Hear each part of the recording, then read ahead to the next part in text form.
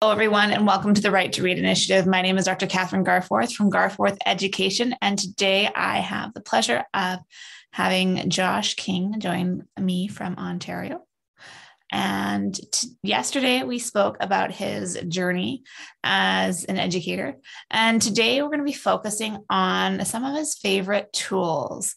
But before we get into that, do you want to just do a quick briefing on who you are and what you do as an educator? So right now I do a few things. I'm a virtual teacher, grade 6, and I've been doing that. Well, this coming September will be my 3rd year. So I'm right there with all those teachers that have had to really do everything virtual for the last 2 years. And I also run a education company. We do make some products that could be used in the classroom or in alternative programming, such as after-school programming and tutoring and things like that. But mostly we focus on, at least right now, we're focused on teacher education. So particularly equipping teachers with the tools that it needs to read the research, apply evidence-based practices in the classroom, and then also collect data from their own class so that they can have ongoing primary research in their classroom that they can just use for classroom purposes. Mm-hmm. And then, as I was saying yesterday, that'll give them the ability to begin to build systems rather than lesson plans, which will have a much bigger payout or payoff in their career later on. So I'm doing a couple things. I'm still in the classroom. If it's up to me, I would be in the classroom for the next 10 years at least. Maybe after that, running my own education program, but I'd still want to be in the field. I'd want to be with the students. Mm-hmm. But I'm also running an education business on the side, and I'm working with some charities and that are also education related. So I got a lot of things on the go. Wow, that's wonderful. And it's always great when you see teachers and educators that are looking to make a difference beyond their classroom. And I think that's amazing that you're doing that. And I know some of the work that you're putting out is amazing. And going to be making changes and having teachers be a little bit more critical of their practices. Not in a bad way, but in a good way, saying, oh, okay, well, maybe I should tweak here, tweak there, and try this instead. And I think that's important. So the one thing that I want to highlight is you are not a trained English teacher, right? You're not someone who focused on early literacy acquisition. You're more from a science background, but then it was because of the need of your students that you went on this journey to learning more. And I'm really excited for our conversation today because it's going to give us more of that STEAM, the science, technology, engineering, arts, and mathematics approach to education and literacy instruction. So I'm going to put the ball in your court. What are some of your favorite tools to do this and promote that literacy development in other subjects? Well, I would say that the tool that very early on basically saved me when I began having to teach language arts was systems that are designed for responding to individual student needs, like, RTI systems, which is response to intervention, anything where you're approaching the needs of your classroom in a systematic way. So I think for me, when it came to feeling that I had finally found some tools that were evidence-based that I could apply in the classroom. It was when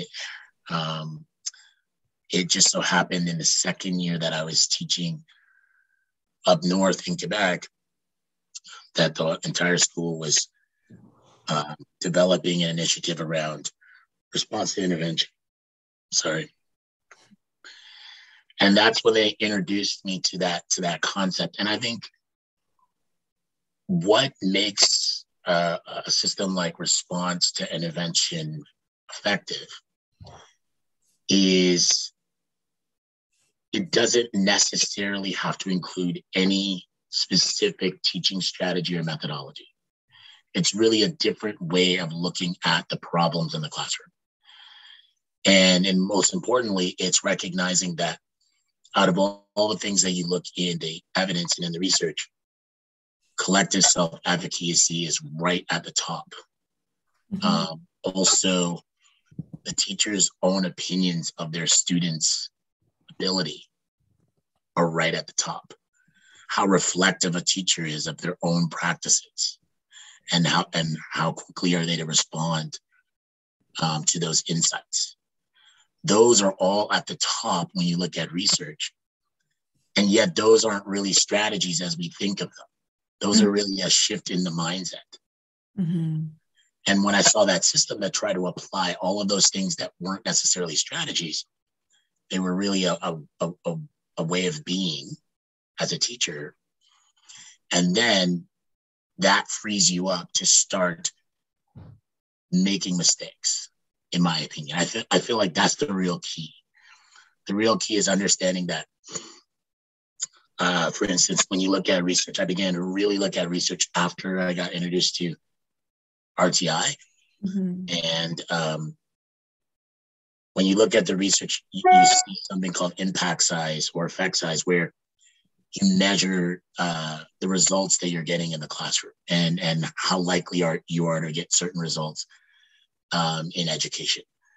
Well, what I started to discover when I started using different methods was that some methods, even though they had a lower effect size, meaning that they should produce lower results in general, in given situations or contexts, they produce high results. Mm. And that, to me, that demystified some of what I was having trouble with in the research. And it showed me that really a teacher should look at their practice not as their strategies.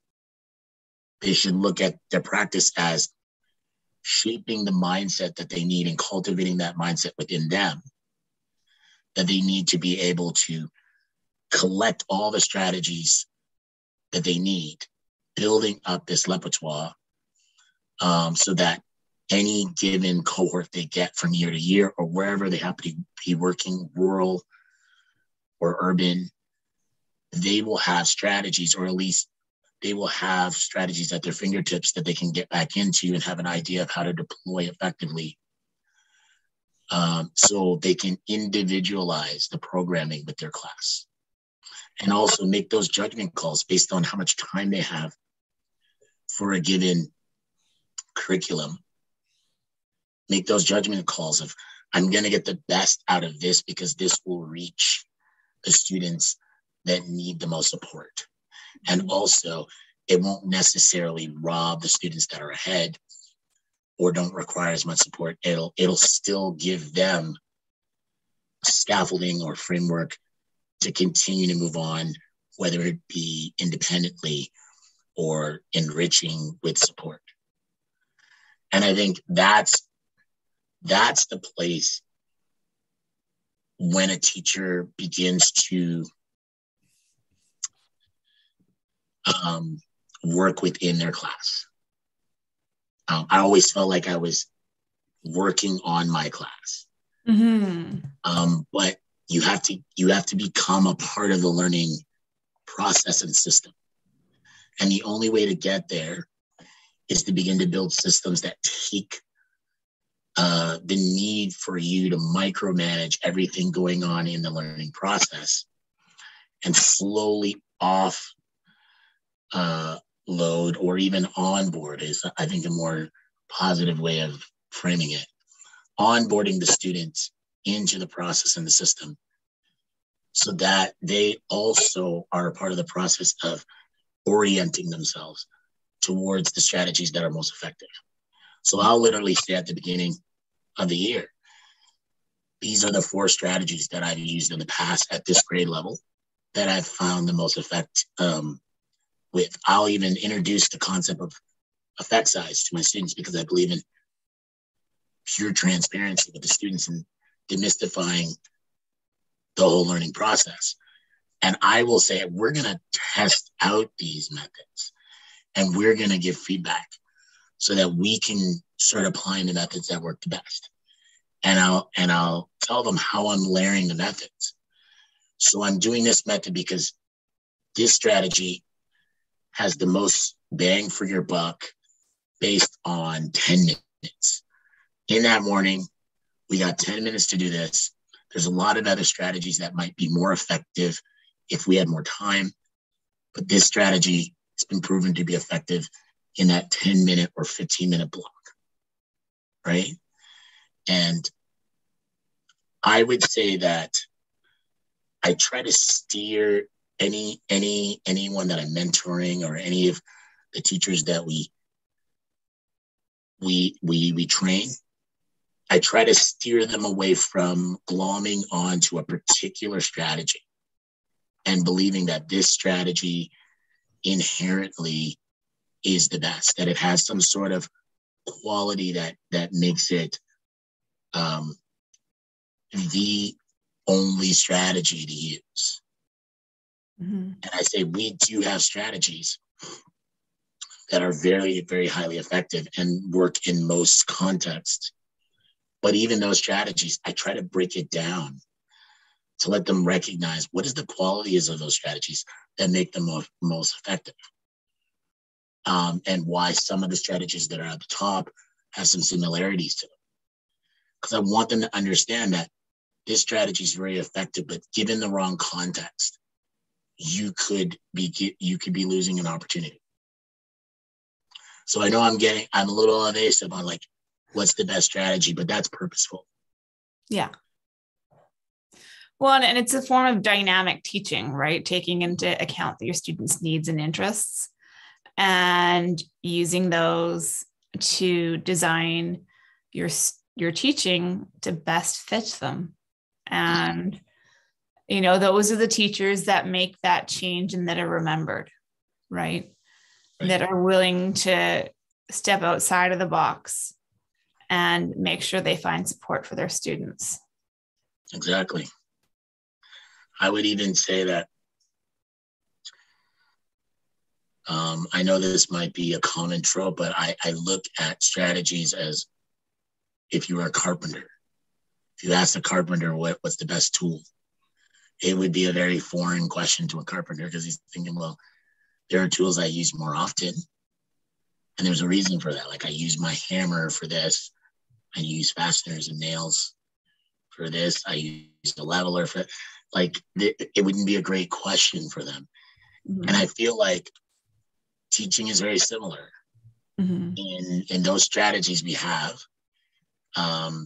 Each one of them have certain qualities that make them very effective in certain instances. And some of them are like super strategies because they put together a couple different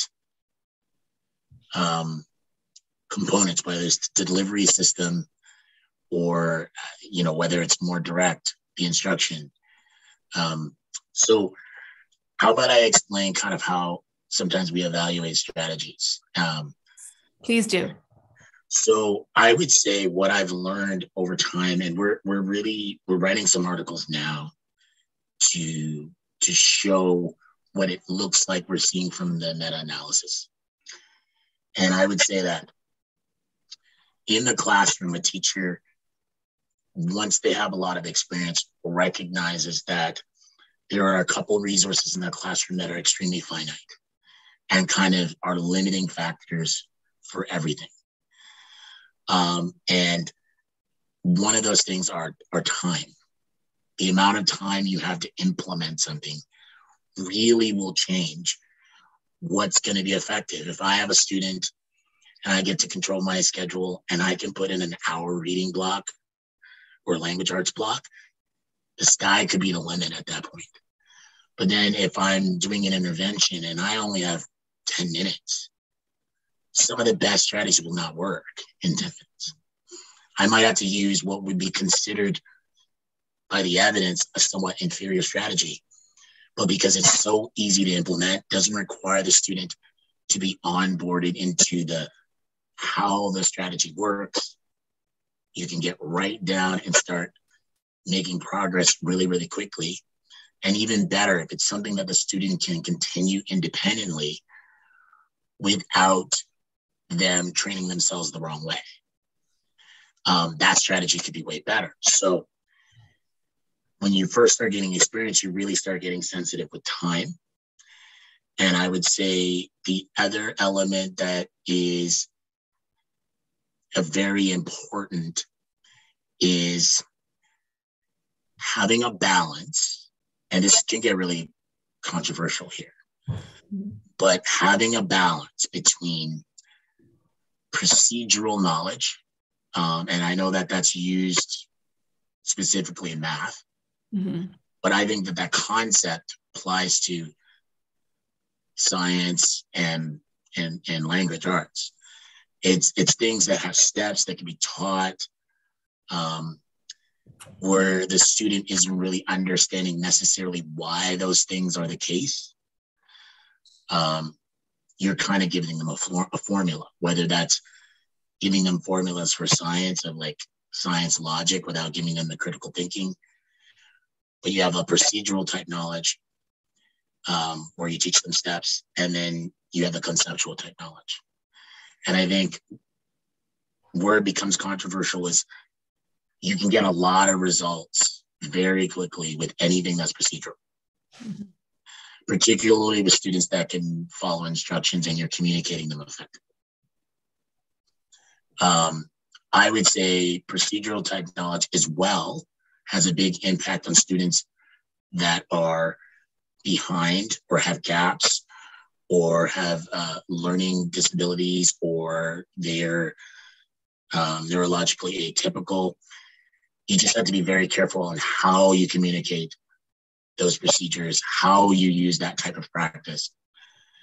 But if you're a brand new teacher, and I know there's going to be math teachers that are really going to hate what I'm about to say, but if you're a brand new teacher and you're given a situation where you're underqualified to teach the math curriculum, what's going to work in that instance, in that context, with most effectivity, or with most effectively, I should say, is going to be procedural type instruction. And if it's delivered through explicit instruction. So the more explicit something is, and the more procedural something is, the easier it's going to be to teach, the least amount of expertise the instructor needs, and it's going to be a great use of time. Problem is, if you just teach steps in math, you're actually not teaching math. That, I think that's everyone in that camp. Explicit instruction, procedure, math fluency, all of those things are great because they give us that gas. They get us from point A to point B very quickly and effectively and efficiently, especially when you build systems in place. Problem is, you don't have them on the right trajectory to get out of math what they need to go on to math at a higher level. And if you stay in that lane too long, you run the risk of not actually teaching math at all. You're just teaching them steps. And the more you get students in on that, the more outcomes you see sometimes. a lot of the energy is really getting students into the practice of, this is the algorithm, follow the algorithm. Mm-hmm. As long as I have an algorithm, I'm going to do great, because all I have to do is be accurate, and I have to be able to do it quickly. So that's kind of what you're teaching. Mm-hmm. And that's why there has to be conceptual knowledge. Yeah. There has to be that. And I think math is tough because I think a lot of teachers come from the language arts, and there isn't training for teaching math. So I feel for teachers. I understand the dread. When I had to teach language, there was dread there. I didn't even remember how I learned language. So I couldn't even fall on how was I taught, because I didn't remember how I was taught back in kindergarten, grade 1, grade 2, when I was learning phonics and the alphabet. Well, and I think one thing to highlight is, especially when we're talking about mathematics and the way that a lot of things are being done these days, is there's so many alternative strategies for the same concept that you're teaching at once. And, I love math, but I find some of the math that my kids bring home in grade, my eldest has just finished grade 3. And I'm like, well, why would you even try to approach? Like, I don't understand the reason for teaching. I think they call it like the present strategy for addition. And I understand the reason for teaching multiple strategies, but I think it just overcomplicates it. And when you're working on something as easy, well, not as easy, but something like 2-digit addition, let's stick with the basics, and then recognize that there are some foundational concepts that, yes, you can teach differently, but traditionally sometimes maybe the most effective way to do it. And, we can work on the conceptual aspect after the skill's been mastered. Right. No, I totally agree. I actually think in a perfect world, yeah, we would teach probably a 50-50 split between procedural knowledge and conceptual knowledge in math. Yeah. And there would be definitely an emphasis on getting to automaticity. They have to get that math fluency. And that's something that should be done at the younger ages, especially at the younger ages, where conceptual knowledge is going to be something that's a lot harder to impart, because the students, their ability to think abstractly and their communication skills are going to be a lot lower. And for the most part, we're best at communicating abstract concepts through abstract and dialogic instruction, right? Like we're speaking very abstractly, and the students have to be able to pick up those concepts. That's in a perfect world, it'd be about 50-50. I would say in our system, we're not deploying math and science background teachers to teach math and science. It's often a language arts teacher or a humanities major that is teaching math and science. And even if you go into teaching concurrently, the school system is trying to get literate students. So the emphasis is definitely outsized when it comes to language literacy and language fluency. Because of that, what we can expect out of the math classroom is definitely impacted by the expertise in math. So I would say, just on that basis, you're perfectly correct. Like, we've got to keep it simple, not just for the students, but also for the instructors. because a lot of damage can be caused, especially early on, by trying to teach multiple strategies, many of them very abstract thinking, without really knowing how to do it. Mm-hmm.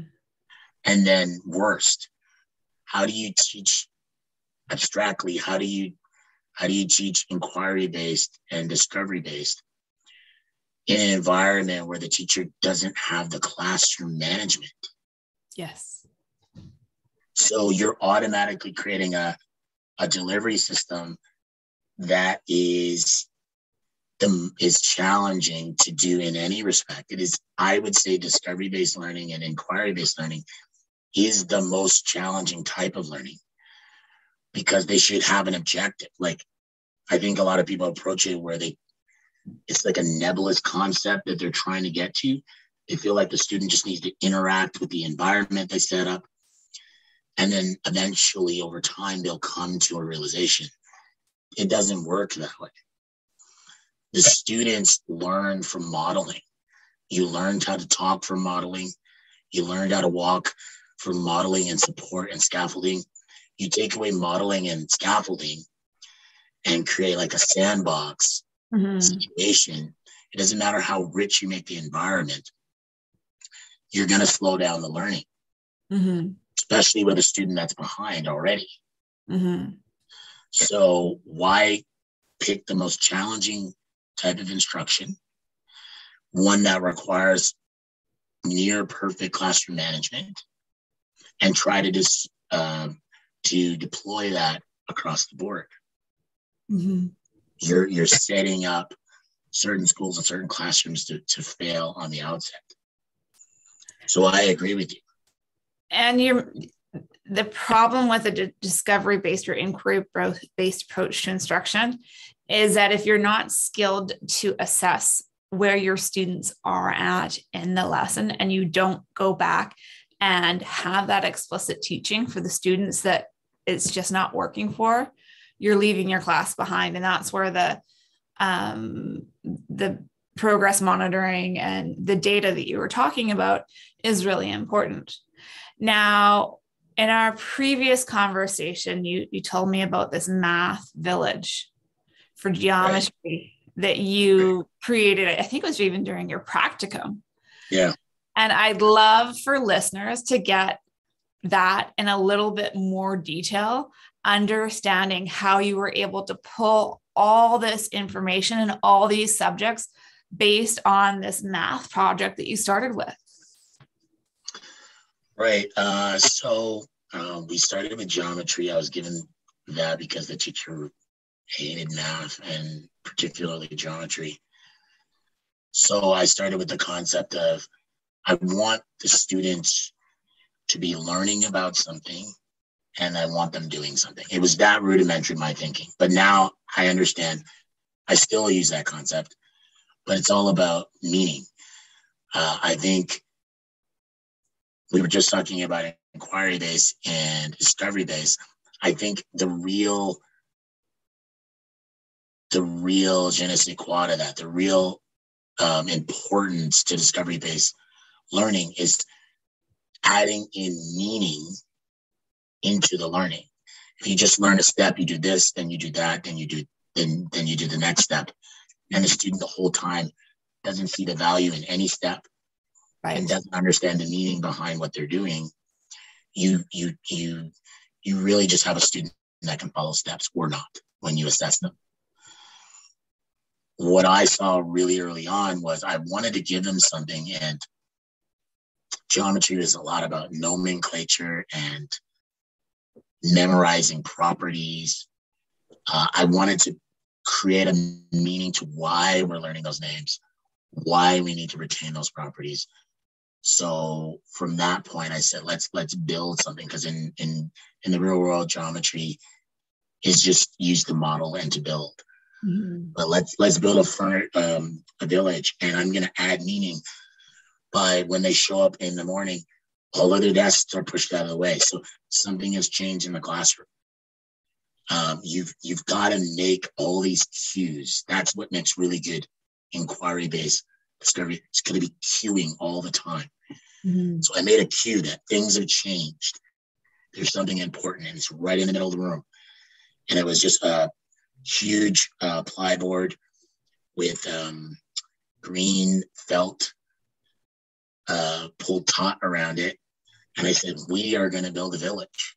Mm-hmm. I'm here for 3 more weeks. So we've got 15 days to build a village. And the only thing we can use to build this village are polygons. So first, we got to learn what a polygon is so we don't build anything that we'll have to take down because it doesn't belong in the village. Mm-hmm.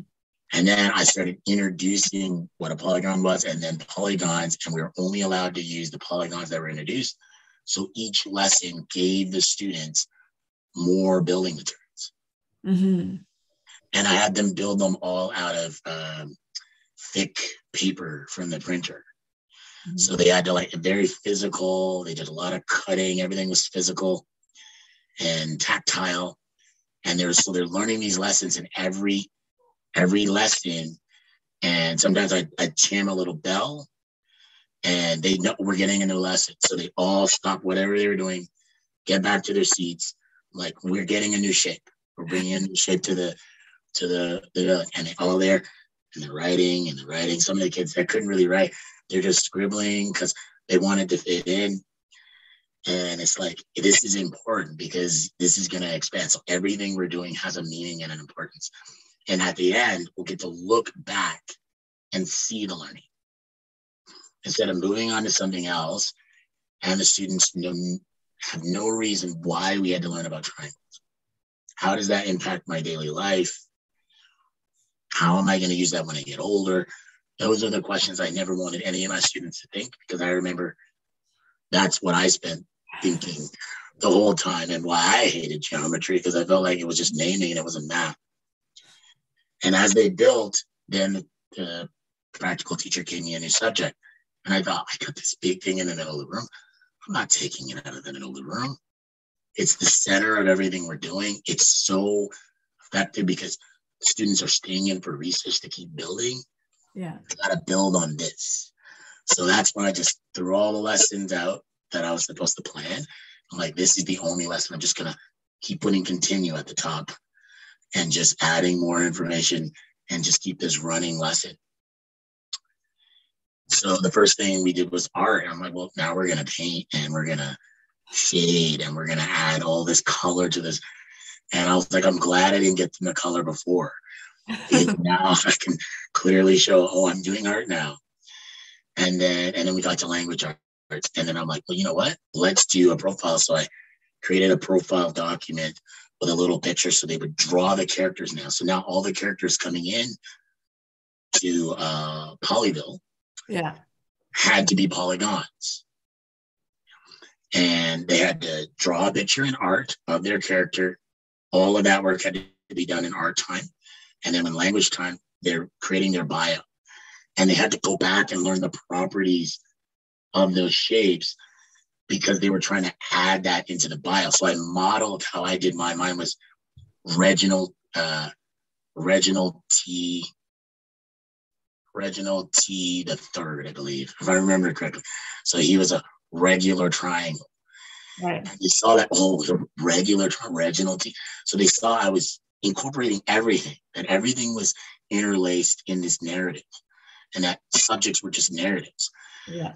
And then I would write the whole story, and they would notice that I keep using all of the concepts, from the type of angles he has to the side lengths and the equality. They would see that he was very equal. He was very fair. He was level, and then they would go and try to take their properties and do the same thing. And then when we had a longer language block, I started bringing in all kinds of books and content that related to shapes and triangles and all that kind of stuff.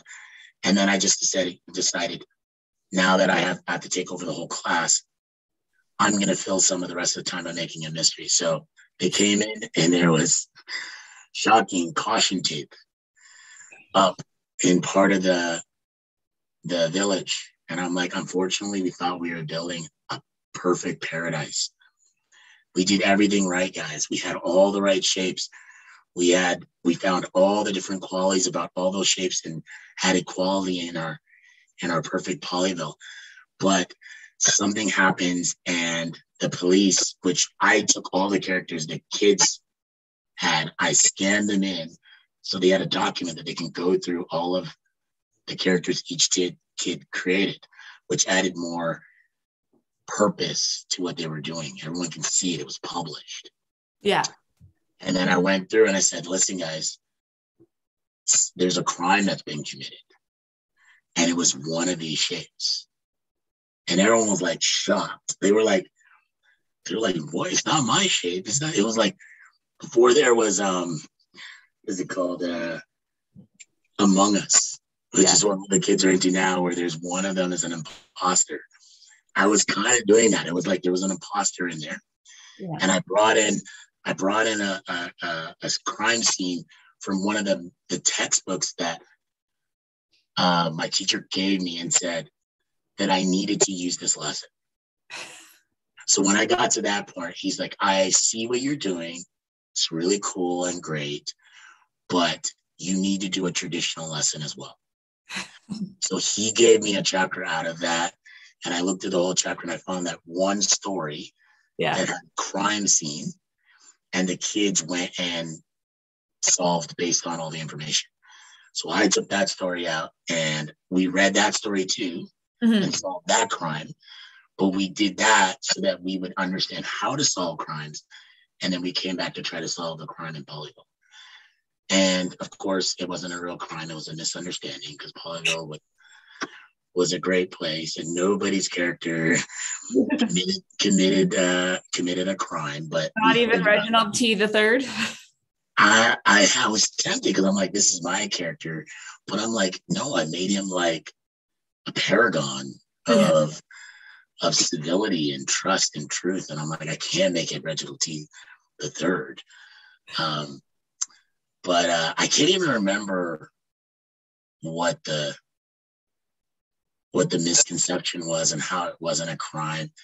And then when I had to leave the class and we had to say bye to Polygon, the kids decided that they wanted, you know how they write a letter to you when you're leaving and everything. They all wanted to write a letter to their character that was leaving. Oh. I know. So then I created letterheads from KSA and gave them Polyville. So at the time it was Polyville and I changed it later on to KSA. I gave them letterheads from Polyville and they wrote all their letters and said goodbye to their characters and everything like that.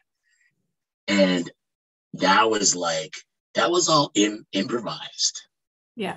It was completely improvised. And a lot of what I relied on was cueing for the students. The students would ask questions and I would just be like, yeah, sure. That's exactly what I'm planning. Are we doing this next? Yeah, of course. What do you think?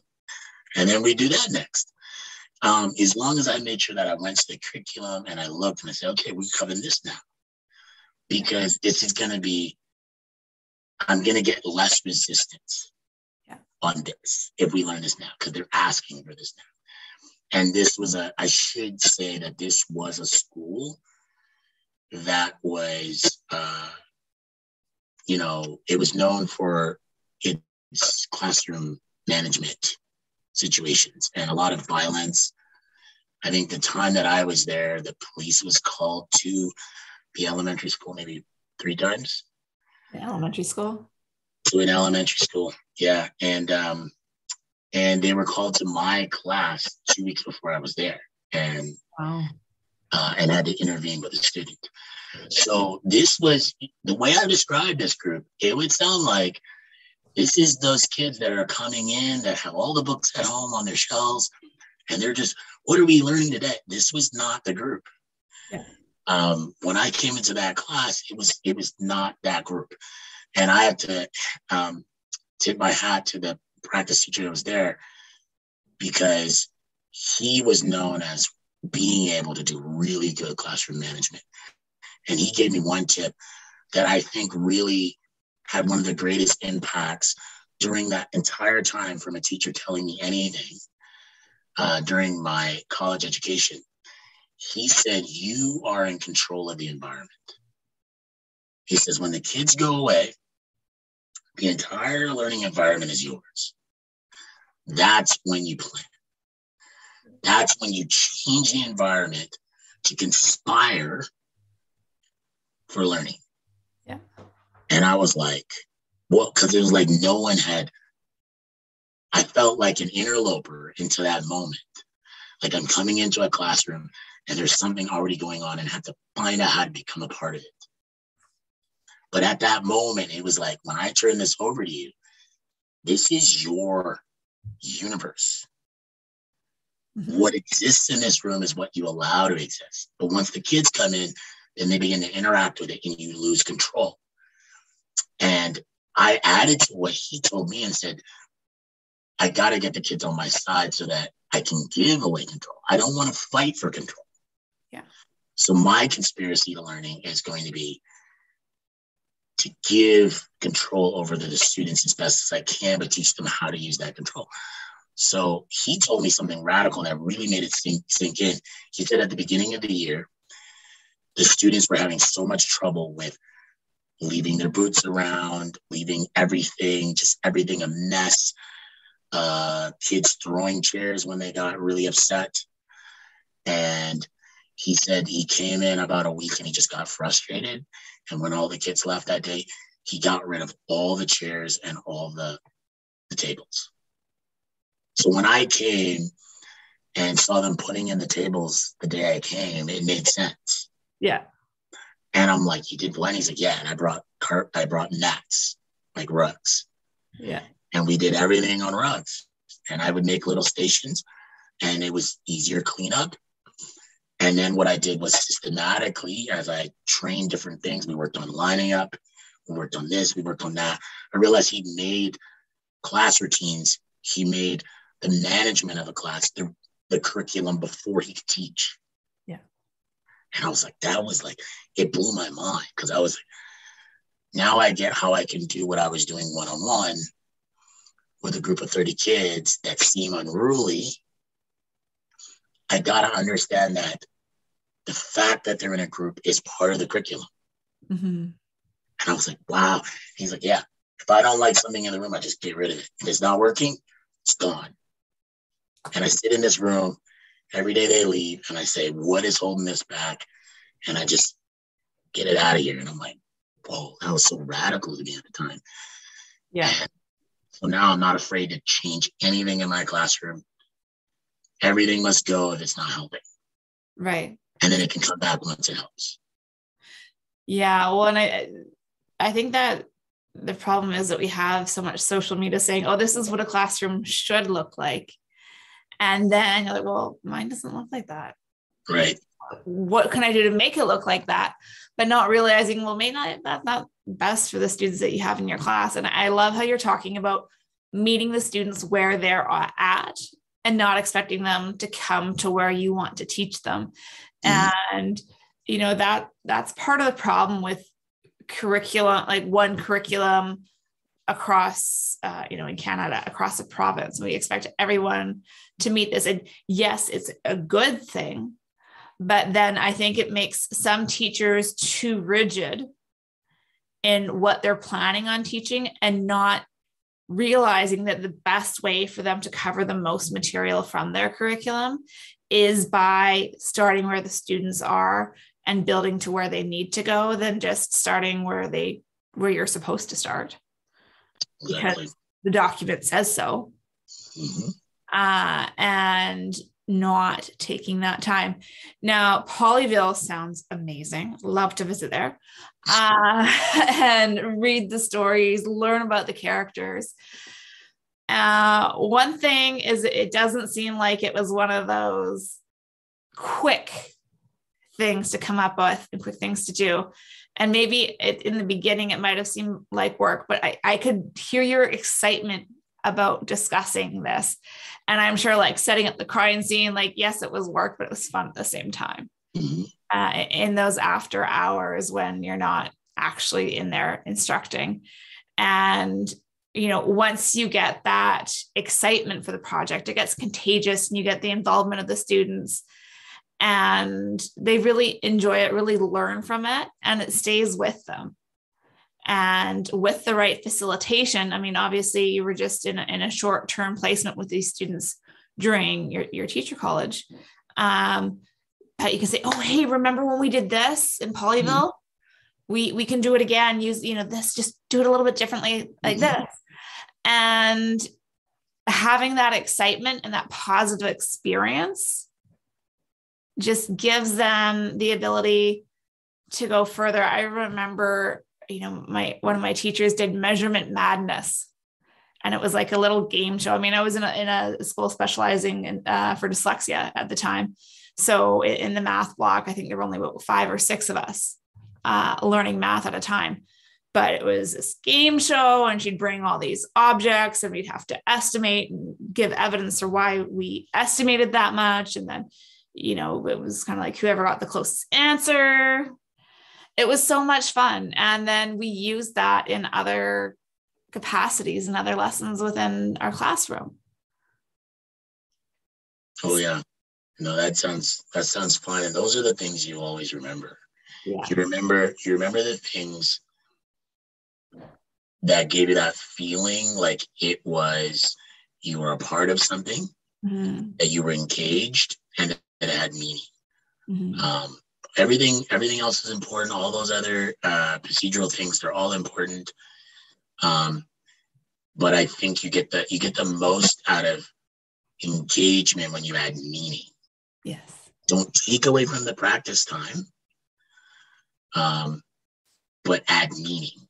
I think that's the key thing. And yes, those things take a lot of time at the beginning, especially when you're inexperienced. Now, if I had to do Polyville all over again from scratch, it wouldn't be very hard. And it's not just because I've thought of a concept already. It's because now, over time, I've learned to bring the kids into the learning process even farther so that they can help you build the activity itself. So when I do activities like that have a lot of components that need to be planned, I elect out of my students, the ones that I know they're going to get something out of this really quickly, and they're going to want more. And I'm really trying to make sure I'm meeting the needs of the students that are going to need more time, that are going to need more support. I try to elect those students as chairpersons of whatever project we're doing. And I put them into roles where they're helping me execute the activity. So all of those drawings that I did, like endless drawings and starting storylines and even setting up the board in the center of all that stuff, I would have tasked groups of students to start putting those things together. And it would have been a lot less time than one might think. It just takes a long time to build up the experience to be able to know what you can give students, what you can't, how to get the most out of the students that are helping you execute an activity, to be able to use the students effectively. And also how to make systems where students can report on their own learning accurately. Because the assessment part can be really, really, when students are doing all these different things in different modes at different times, especially when they have the ability to drop in and out of departments of whatever you're doing, assessment can become even more challenging and time consuming if you don't find systematic ways of getting the students to give their own feedback to peers, and reporting on themselves and others. Of course. One thing that I like is how you're assigning tasks. And I remember doing something, and there was a student that was a struggling student, and they didn't really have buy-in in the activity. And then I gave them a managing role in the project. And very quickly, they became excited and engaged and actually wanted to do more than I ever thought they would do. And I think it's important not to be jaded and judgmental and have expectations for your students, especially when you set the bar low, because they will meet them if it's a low bar. If you have like, oh yeah, this guy's, we're not going to get buy-in. He's not going to do it. Or she's not going to do it. They're not going to do it. I'm just going to keep on going and let them be, like, just accept that this isn't going to happen. But then actually actively engaging them, say, all right, yeah, you may not have to do it like this way, like everybody else is, but this is your role in it. And then that role, like, oh, but that other stuff kind of looks something like I want to do that bit. So, this has been great. I've really enjoyed our conversation and hearing those tools that you're using in your classroom and the strategies. And I think there are a lot of things other educators can learn from you and what you're doing and your approach to making it more of a holistic, I think a holistic approach to teaching with an inclusive model, and not just inclusive for the students that are neurodiverse, but even the neurotypical ones, and making sure that you're getting the best out of them and having those expectations. Very kind words. I appreciate the opportunity to come and speak on these things. I really feel like still toward the beginning of my whole journey in this. So I'm glad that there's something I can report on. And I hope people can take away something from some of my experiences. It's been a trip down memory lane. I started to realize I remember a lot more about those stressful times than I thought I did. But I've enjoyed our talk very much. Wonderful. Thank you.